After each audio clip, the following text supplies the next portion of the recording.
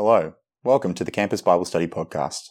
Join us each week as we hear from God's Word, as we seek to prayerfully proclaim the crucified Christ as Lord of all.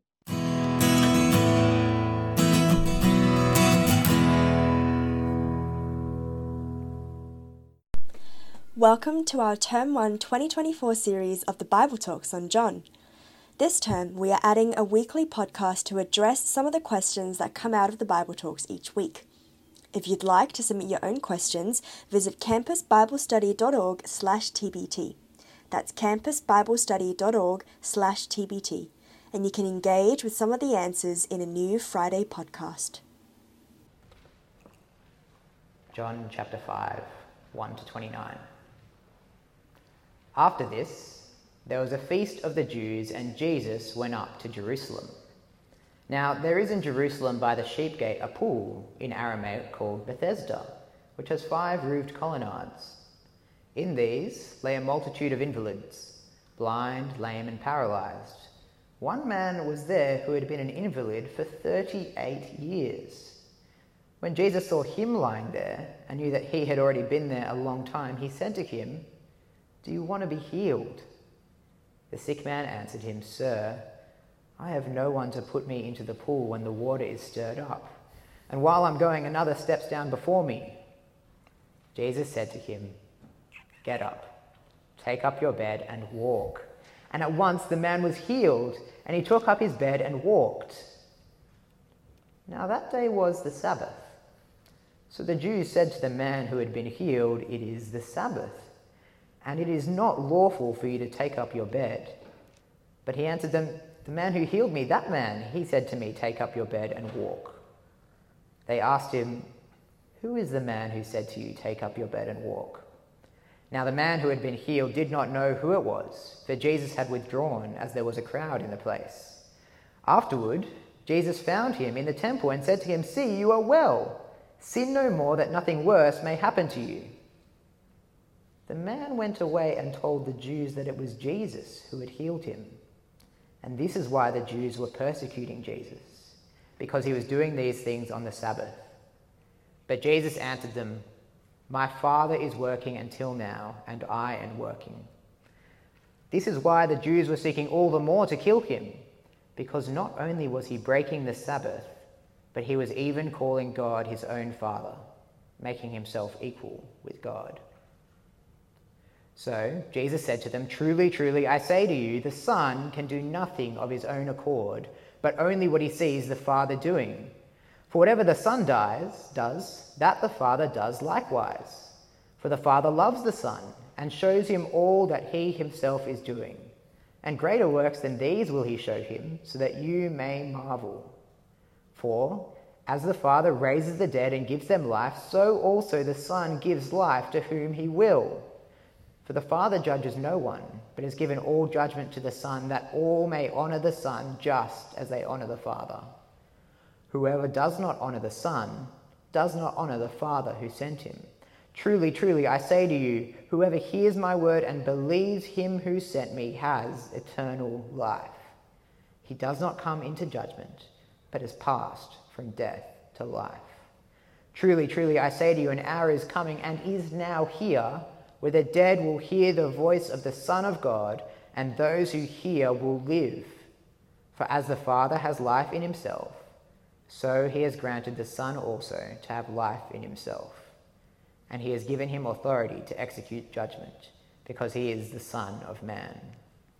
Do not marvel at this, for an hour is coming when all who are in the tombs will hear his voice and come out. Those who have done good to the resurrection of life, and those who have done evil to the resurrection of judgment. My name is Tim. I'm one of the pastors. Let's pray and ask that God would help us to hear his word, as hopefully you can hear me now a little bit better as well. Let's pray. Our great God and Heavenly Father, we thank you that you continue to be patient with the world that you have made. That day by day you hold out your word of life so that we may hear and believe and live. And so, Father, we ask that today we would hear your voice and so respond rightly to you. We ask this for Jesus' sake. Amen. Amen. Well, friends, if only you were there. The experience of seeing Taylor Swift walk out on stage and then joining with 80,000 other voices to sing the lyrics of Cruel Summer, it was truly euphoric. Now, I know you can go and stream the Eras tour on Disney+, but it's no comparison to the exhilaration, the euphoria, the goosebumps of actually being there in the stadium. You just had to be there. Or at least that's what I'm told. Out of interest, who did actually go and see Taylor? Did you manage to get tickets? There's a few hands. Was it worth being there? There's some nods. There's a little less excitement than we're hoping for. Now, even if you miss out on the tickets, or you wouldn't call yourself a Swiftie, perhaps one thing that the concert or maybe COVID taught you is that it's much better to be there yourself. It's awesome to experience something firsthand, whether it's a music concert or live sport, or even just rocking up to class rather than watching online at home. You want to be there. So what does that mean when it comes to Jesus? You might wish you were there at the time, listening to him, being part of the crowds there in person, seeing the miracles, hearing his voice, seeing his face. We can naturally think it was better for them, easier for them to believe. If we were there, if we saw it, surely we too would share their faith. So, are we missing out with Jesus? Like streaming the Eras compared to being there in the stadium. You heard earlier that at the moment we're inviting the whole campus, indeed the whole of Australia and the world, to meet Jesus. I'm not sure if you've realised it's more than just a catchy slogan. It's a bold claim. You see, if I offered you the opportunity to meet Taylor, you might think I could give you some backstage access or maybe even some exclusive fan meetup. I don't think it would be unreasonable to expect that you would see her in the flesh. So what do we mean when we talk about meeting Jesus? I mean, if you pick another figure of history like Caesar or Gandhi or Muhammad, I could tell you facts about them. You could know things that were true, but say that you'd met them, that's going a bit far, isn't it? So what's different about Jesus? In what sense can we actually offer that people can meet him today? This is one of the questions that the Bible answers for us as we keep reading through John's historical account of Jesus Christ. If you've been with us the last couple of weeks here at the Bible Talks, maybe even in Bible study, John has introduced us to this incredible figure, Jesus the Christ, the eternal Son of God who took on human flesh. He came into the world with two great goals: to shine the light of revelation, to make known God in the most intimate and personal way to the creatures that he has made. His second goal was to give life, to offer adoption into God's family to all who would hear his words and believe them and receive him. Last week we saw some of the great things Jesus did that acted like signs to point us to him, to believe him, to have confidence. This week we see the power and the centrality of Jesus' words in achieving these great purposes. Now if you've looked at your outline, you see we've got a bit of ground to cover, chapters 4, 5 and 6. But don't worry, we won't be here for 3 hours. My son thinks that the longer the passage, the longer the talk. It's the same length as always. Don't think we're going for a nice walking tour where we'll turn over every rock and examine every flower. We're a drone flying over the top today. We'll zoom in on some key details, but we'll skim over some others. So we're at point 2, God is seeking true worshippers. Now if you were God, I know that might be a scary idea, but if you were and you wanted to find some true worshippers, where would you go looking? Today I imagine you'd probably turn up at a church and try and find someone who looked kind of honourable and respectable. Similarly, if you rocked up in the first century, you'd probably go to the temple in Jerusalem, maybe a Jewish synagogue, and find someone who looked righteous, blameless. Either way, I doubt you'd look for the picture that we read about in John chapter 4. Now, many of you are exploring this in Bible studies in your faculties through the week. If you're not in a faculty Bible study, can I highly commend it to you? And on the side of your outline, you can tick a little box saying, I'd like to join a Bible study group. A great way to keep on digging into God's Word and making friends at uni. But in summary, what's John chapter 4 about? Well, Jesus is on his way from Jerusalem back up north to Galilee, his home kind of region up the top. He's got to travel through Samaria. He comes to a well just outside the town of Sychar. But as he goes through Samaria, we've got this kind of ominous description in chapter 4 and verse 9. the Jews have no dealings with Samaritans. As you can probably guess, there's a little bit of a backstory to why the Jews in Judea and Galilee don't really want to hang out with those in Samaria. It goes back 700, 900 years before. You see, God originally united all his people as the nation of Israel. Judea, Samaria, Galilee, they were one. But in the year 922 BC, so going back a little way, after the reign of King Solomon, the northern 10 tribes of Israel split off. You can kind of see there, the top half split off from the bottom half from the tribes of Judah. 200 years later, in 722 BC, the Assyrian army marched on the northern kingdom of Israel and they conquered them. They took the people away, and in their place they resettled Samaria. And they brought a whole bunch of different people from different nations worshipping different gods. So we read in 2 Kings 17, the king of Assyria, having conquered Samaria, he brought people from Babylon, from Cutha, from Ava, from Hamath and Sepharvaim, and he placed them in the cities of Samaria instead of the people of Israel. And they took possession of Samaria and lived in its cities. So this land, still in the middle of the land God promised to his people, now had a real mix of different nations, each worshipping their different gods. Now they even brought in Israelite priests to try and teach this group of people about how to worship the true God. But they never truly gave up their idolatry. They never truly followed Judaism. They were a mixed group of foreigners following a mixed group of gods. Samaria wasn't the place you'd go to find true worshippers. And yet, in the middle of one warm day, while his disciples are in town buying food, Jesus starts talking with a Samaritan woman who's come to draw water from the well. The conversation starts with Jesus asking for a drink, but then there's a twist. It turns out Jesus isn't the one truly in need. Instead, he's got even better water to offer. Have a look at verse 13 of chapter 4. Jesus said to her, "Everyone who drinks of this water will be thirsty again. But whoever drinks of the water that I will give him will never be thirsty again. The water that I give him will become in him a spring of water, welling up to eternal life." Now, naturally, that sounds pretty good. Who wouldn't want to drink of this water that is eternally satisfying? The woman's keen. So Jesus says, go grab your husband and come and receive this great gift from God together. But then there's another twist. The woman says she doesn't have a husband, which Jesus says is kind of true, but he reveals that she's had five husbands and now she's in an adulterous relationship. Now, we don't have many details of what's actually happened. But one thing we can be sure of, whether it's been through death or divorce, moving through 5 husbands, this woman has suffered greatly. And again, we don't know the details, why she's in this adulterous relationship. Maybe it's fear, maybe it's grief, maybe it's desire, maybe it's all of the above, but she's seeking fulfillment in the wrong places. She's probably not the woman you'd pick from Samaria with this kind of relational history. She's not on your short list of true worshippers. But maybe we need to think a bit more about what true worship really is. Worship, it's new language that kind of just drops into this story in verse 20. We're told that worship is kind of what God's people did when they went to the temple. We saw last week the temple of the Jews was in Jerusalem, but the Samaritans set up a false temple on Mount Gerizim in the land of Samaria.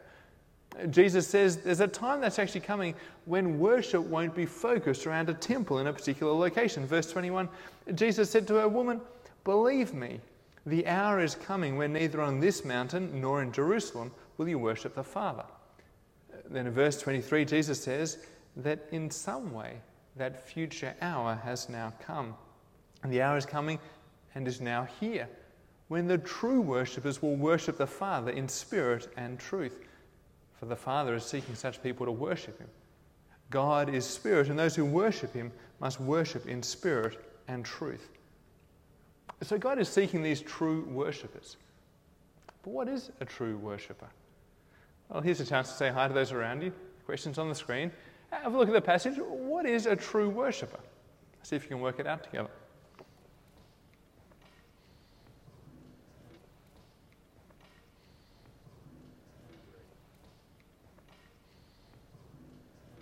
All right, friends, let's come back together. What is a true worshipper? Hopefully you saw some of the things that went with a true worshipper that describe what it is. True worshippers worship God the Father. Not in a particular place, but in a particular way. As Jesus spoke by the well, this new worship was primarily a future reality. But in Jesus, that future worship was available right away. You see, worship always has required access and awareness. Just like in the physical temple that foreshadowed it, that's what Jesus was offering. That's what Jesus means by worshipping in spirit and truth. Now, it's not like you can have spirit or truth. They're a package deal. They come together. You can't have true worship that's purely intellectual without any spiritual connection. You can't have true worship that's purely spiritual without any intellectual foundation. True worshippers worship God the Father in spirit and truth. And this worship is made possible through God the Son.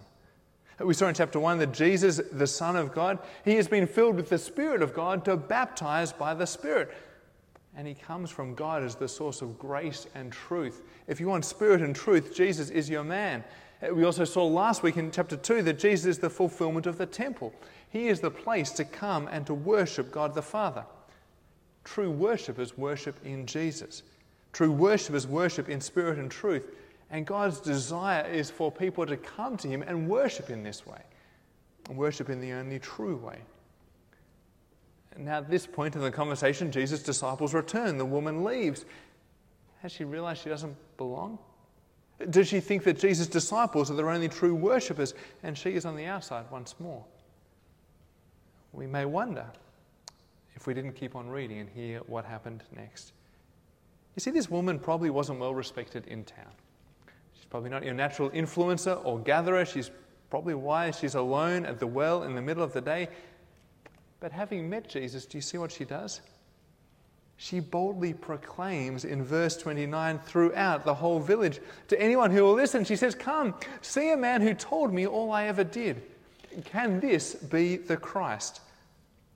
And Jesus knows her relational history, but he's claimed that he is the Christ, and this woman is convinced enough to go and proclaim boldly not only her past, but who Jesus may be. And this word of personal testimony from the woman is incredibly effective. Not only did many come out to meet Jesus, we read in verse 39, many Samaritans from that town believed in Jesus because of the woman's testimony. He told me all that I ever did. So when the Samaritans came to him, they asked him to stay with them. He stayed with them 2 days, and many more believed because of his word. And they said to the woman, "It's no longer because of what you said that we believe, for we have heard for ourselves, and we know that this indeed is the Saviour of the world." It seems that this woman and many other Samaritans were welcomed by Jesus as true worshippers. They heard her words and believed. They came to Jesus, they heard his words and believed. They came to know that Jesus is indeed the Saviour of the world. And friends, doesn't this offer great hope for us? Here's a woman with a mixed racial and religious and relational history. She probably didn't have much respect or honour. She carried in herself a great deal of pain and grief. It seems others may not have considered her worthy of being a true worshipper. She may not have thought herself worthy of God. But Jesus extends to her an invitation to receive his words, to receive eternal life like a beautiful spring of water welling up in her, sustaining her. She is a true worshipper of the living God. And friends, if she is welcome, I take it that probably means you and I are too. And your friends and your family. Doesn't matter where you grew up. Doesn't matter who or what you've worshipped. Doesn't even matter who you've slept with. Jesus welcomes you. There's an offer to hear his words and live. Will you be those who listen and believe? We're at point 3. Hear the voice of the Son of God and live. As we keep on reading, our hopes are raised that we're going to find more true worshippers. You see, if we had such a great response in Samaria of all places, then we read in verse 43 that Jesus is on his way to Galilee. Surely we're going to have an even warmer reception there. And it seems to be the case in verse 45 because they welcome him having seen the signs Jesus did at Passover down in Jerusalem in chapter 2. But between verse 43 and verse 45 comes verse 44. It's a profound insight, I know. But it's a verse that doesn't seem to fit. But John kind of grabs us and shakes us with this verse to explain something important. And John explains Jesus himself had testified that a prophet has no honor in his hometown. It's like as we start this next phase in Jesus' ministry, having left Samaria, we should have high hopes, but it's like this little storm cloud that comes out over all that follows in the coming chapters. We're not expecting that Jesus will receive the honor that he deserves, even among his own people. It is a sad irony. So Jesus travels on. First, he arrives in Cana, his kind of original destination, the place where he turned water into wine back in chapter 2. And when he's there, a bloke makes this trip up from Capernaum to Cana. He's an official. It reckons it'll take you 8.5 hours to walk there. It's about 35 kilometres. He's made a fair trek, and he's come to ask Jesus to heal his son. But Jesus seems hesitant in verse 48. Jesus says, unless you see signs and wonders, you will not believe. Now, you might have a footnote in your Bible telling you that the you in that verse is plural. What's the big deal? Well, though Jesus is talking to the official, he seems to be saying something that is true of the Galileans in general. They need signs.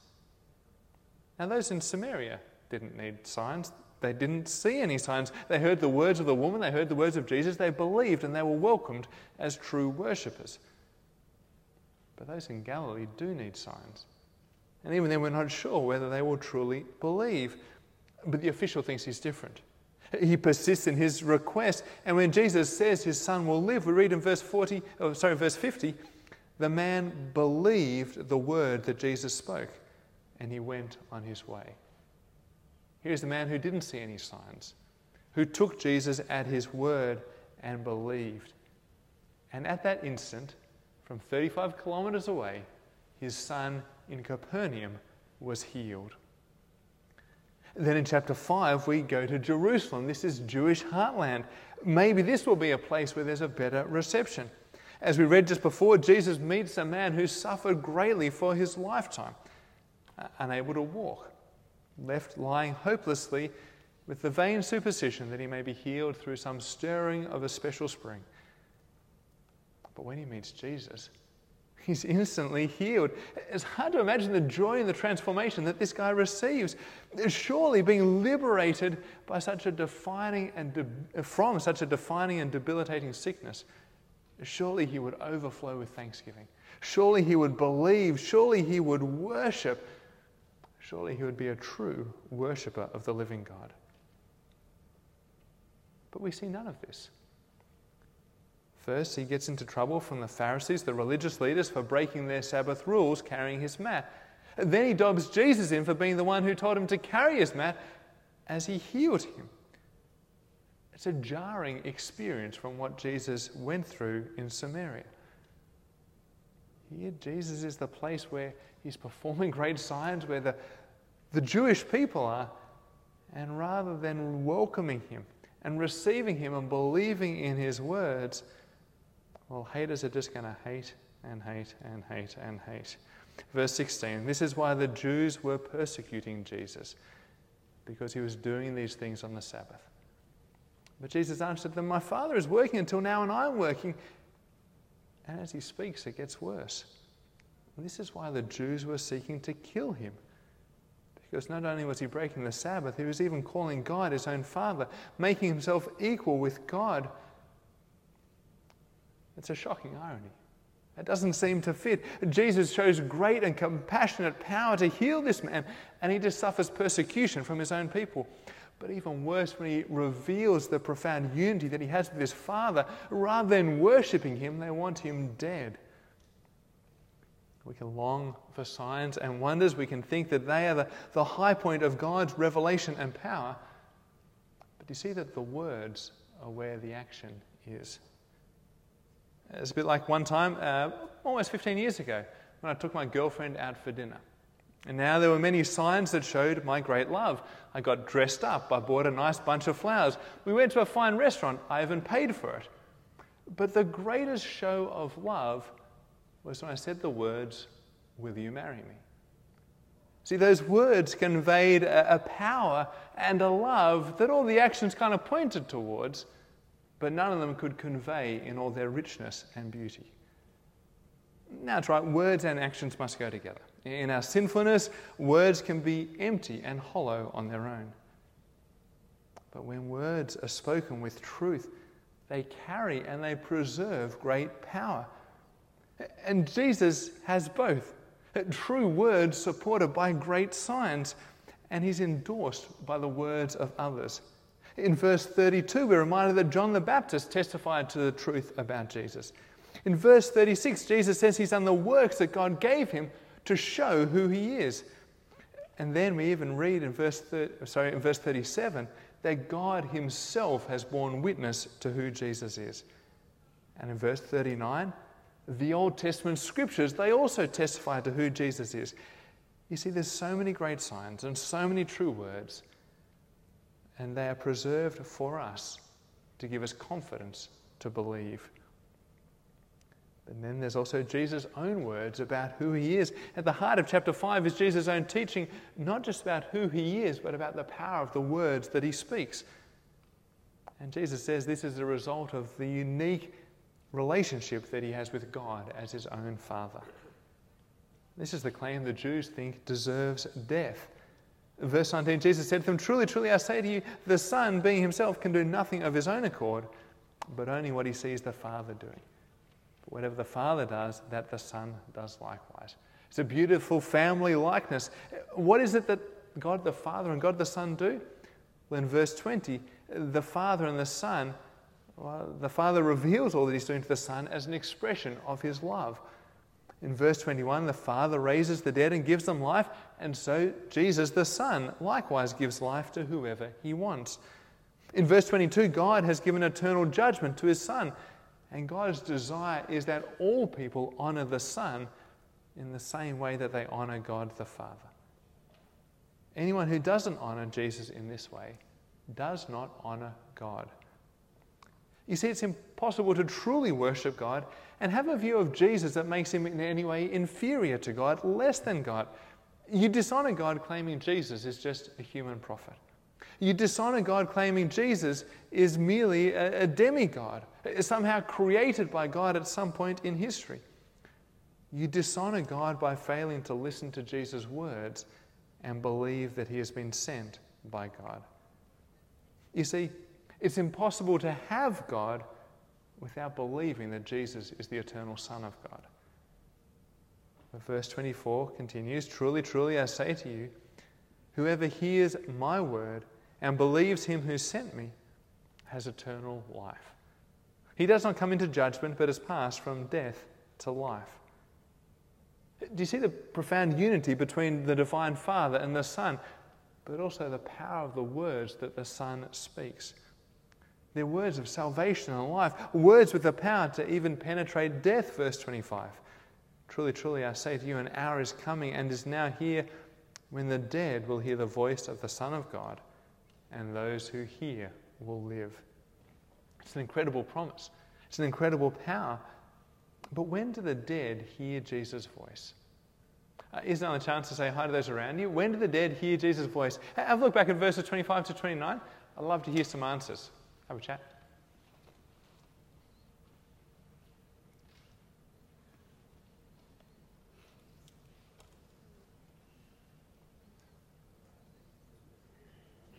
All right, friends, let's come back together. I'd love to hear some of your thoughts. When is it that the dead hear Jesus' voice?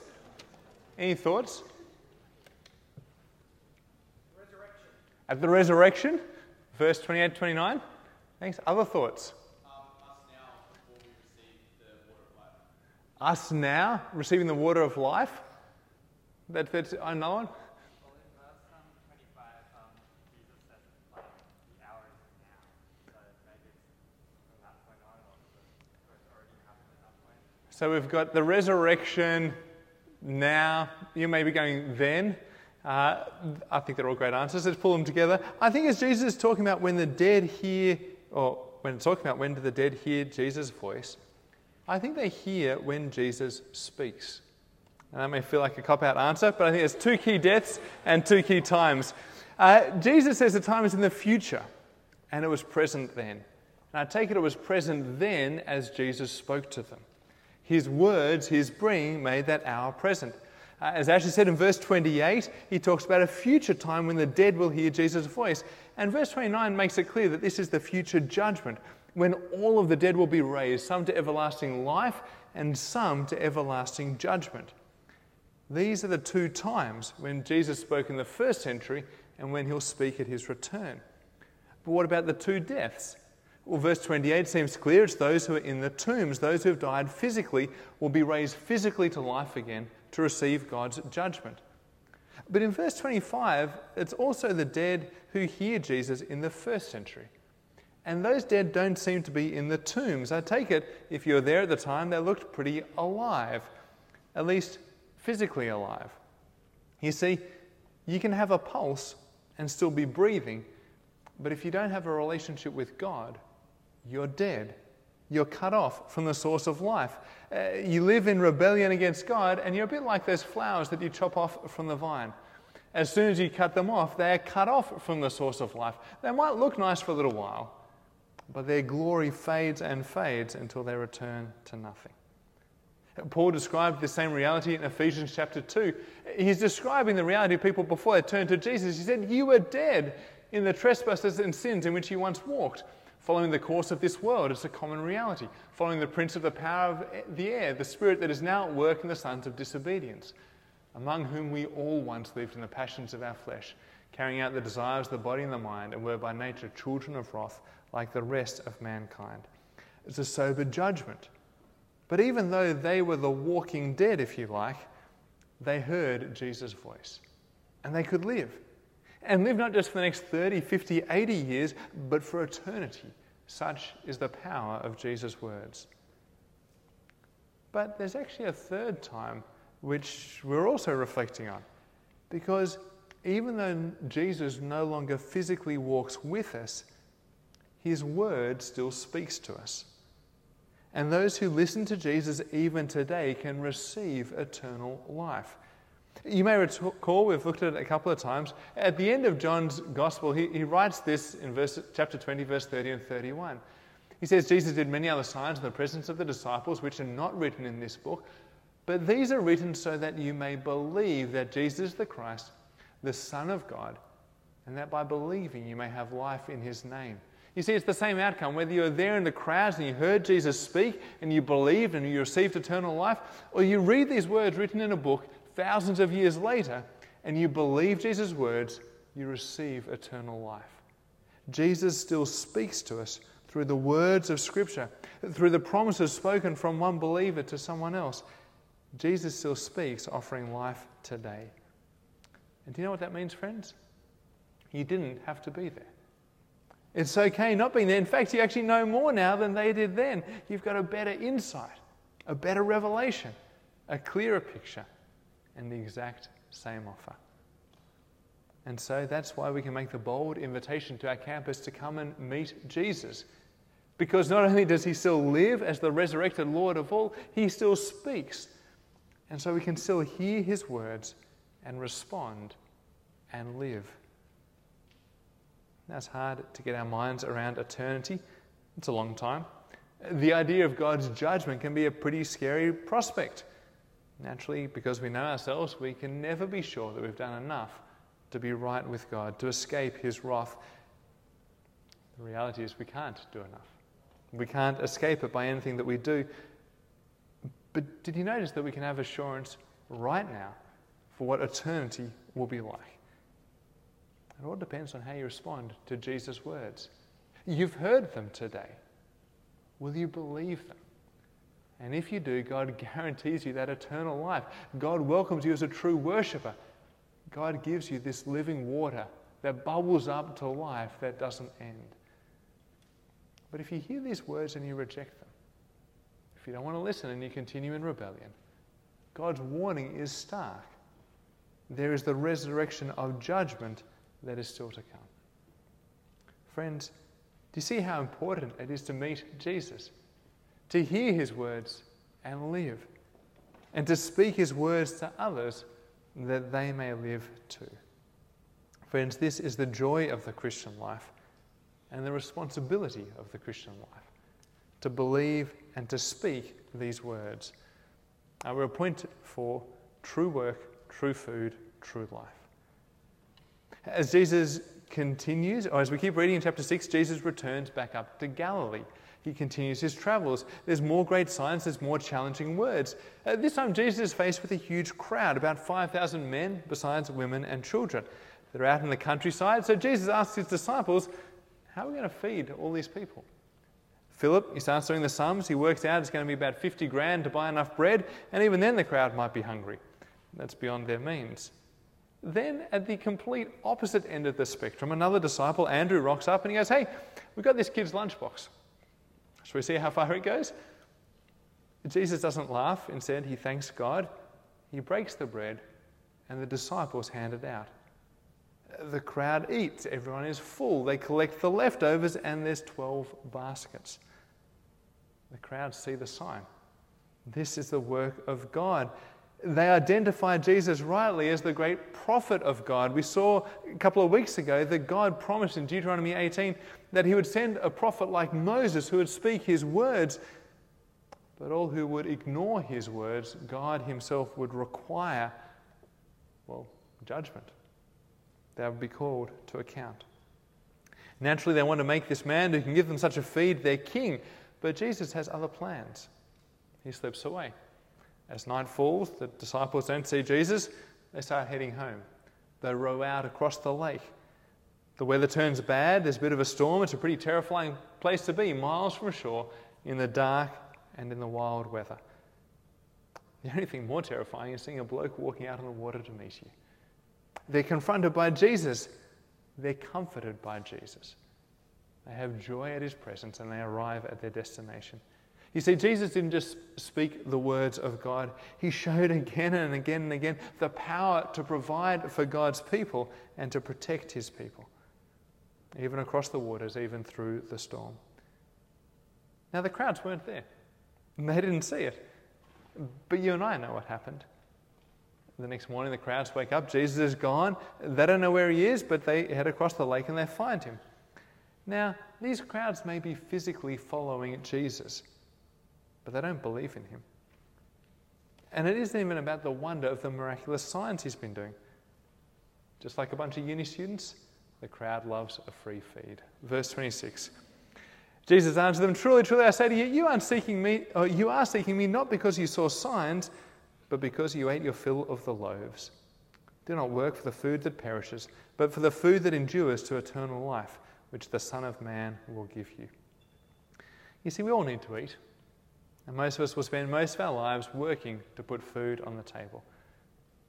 But Jesus says there's an even more important work that we should pursue, one that provides nourishment not just for the day, but for all eternity. The crowd rightly recognizes that if eternal life is on offer, then they want to do what God requires of them. Verse 28, they said to him, what must we be doing to do the works of God? And Jesus answered them, this is the work of God, that you believe in him whom he has sent. I think we've got time. No, maybe we don't have time for one last question. But the question that you could think about is, what does it mean to be, or how is believing in Jesus doing the work of God? But you want to go to class in another 4 minutes, so we'll just think that was a fun question and we'll move on. If a defining aspect of work is how we sustain our own life, do you see how believing in Jesus is the ultimate work in that it sustains you for life eternally? This is the gift of God. And when we see work is not just about providing for our own needs, it's also about being generous to others, well, we see that the work of God is not just to believe, but to share these words of life. This is what we saw back in chapter 4 with the Samaritan woman. You see, when the woman goes into town to proclaim that she's met the Christ, Jesus teaches the disciples in verse 34, Jesus says, my food is to do the will of him who sent me and to accomplish his work. Do you not say there are yet 4 months and then comes the harvest? Look, I tell you, lift up your eyes and see that the fields are white for harvest. Already the one who reaps is receiving wages and gathering fruit for eternal life, so the sower and reaper may rejoice together. For here the saying holds true, one sows and another reaps. I sent you to reap for that which you did not labour. Others have laboured, and you have entered into their labour. You see, Jesus also follows the pattern. What sustains him is more than food or drink. It's about obedience to God's word. But you notice that believing in God's word also brings you into a labour, into harvesting, and to bring people to know Jesus and so receive eternal life. This is what the Samaritan woman did. This is what Jesus calls his disciples to do. Friends, this is the joy of the work of God, to believe in Jesus and to proclaim his words to others. So if this is your work, does that mean you quit your day job? Well, I wonder if you've come across the idea of being overemployed. Since work has become more and more remote, there's a group of people who have worked out that you can sit at home and do 2 full-time jobs at the same time and get double the money. It's driven primarily, I take it, by greed. It sounds good, but there's a whole kind of web of forums on how to not get caught and how to survive. Now, in a sense, without the illegality of it all, the Christian life is a bit like this. You've got 2 jobs. Your first and your primary job is to believe in Jesus, to do God's work. That's not a 9 to 5 vocation, it's 24/7. All of life, worship. But alongside that, most of you will do a second job that puts bread on the table and allows you to be generous to others. Now, there's nothing that you need to hide about working these 2 jobs, but you do need to make sure that that second job that puts food on the table never takes over from your primary job about believing in the Lord Jesus and speaking his words to the world around you. And some of you may be freed up from that second job to spend more time doing the work of the Lord. But do you see over these chapters, as we've kind of raced through them, Jesus is kind of just saying the same thing again and again and again. Different pictures, different metaphors, all to convey this same compelling and transforming truth. Do you want that living water that truly satisfies, that wells up like a never-ending spring? Meet Jesus. Only he can give you this water. Do you want to truly worship the living God in spirit and in truth in any time and in any place? Meet Jesus. He's the only place to worship the living God. And do you want to honour God and be spared the judgment that you deserve and receive eternal life? Meet Jesus. You hear his words in the scriptures. Do you want the food that sustains you forever? Do you want to do the work of God and receive eternal life? Friends, meet Jesus. He is the bread of life. All who eat him will live. This is the last picture that Jesus gives us. It's a confronting picture. But I take it this image of eating Jesus is a picture of faith, of belief. It's not something that you can hold arm's length. It's just a part of you. It's something that you can take away from you. Just like as you eat food and it gives your body life, you can't take it away again. As Jesus gives life to his children, that faith, that relationship becomes one with who we are. And God's great assurance is he will never cast his people away. Now the Bible is real. God's desire is for all to hear and listen and believe. But not everyone did. And not everyone will. But the great assurance, the great picture that we see in the words we started with, we also see in the words that we finish with in verse 68. Lord, to whom shall we go? You have the words of eternal life. And we have believed and come to know that you are the Holy One of God. Friends, will these be words that you cling to and proclaim? Let's pray. Heavenly Father, thank you that Jesus came speaking the words of life. That through your scriptures and through one another we can hear these words and believe and live. Father, may we be welcomed as true worshippers. May we enjoy eternal life with you. In Jesus' name, amen. Thanks for tuning in this week to the Campus Bible Study podcast. Make sure that you're subscribed on your regular podcasting app. And why don't you check us out on Facebook, YouTube, or visit our website at campusbiblestudy.org.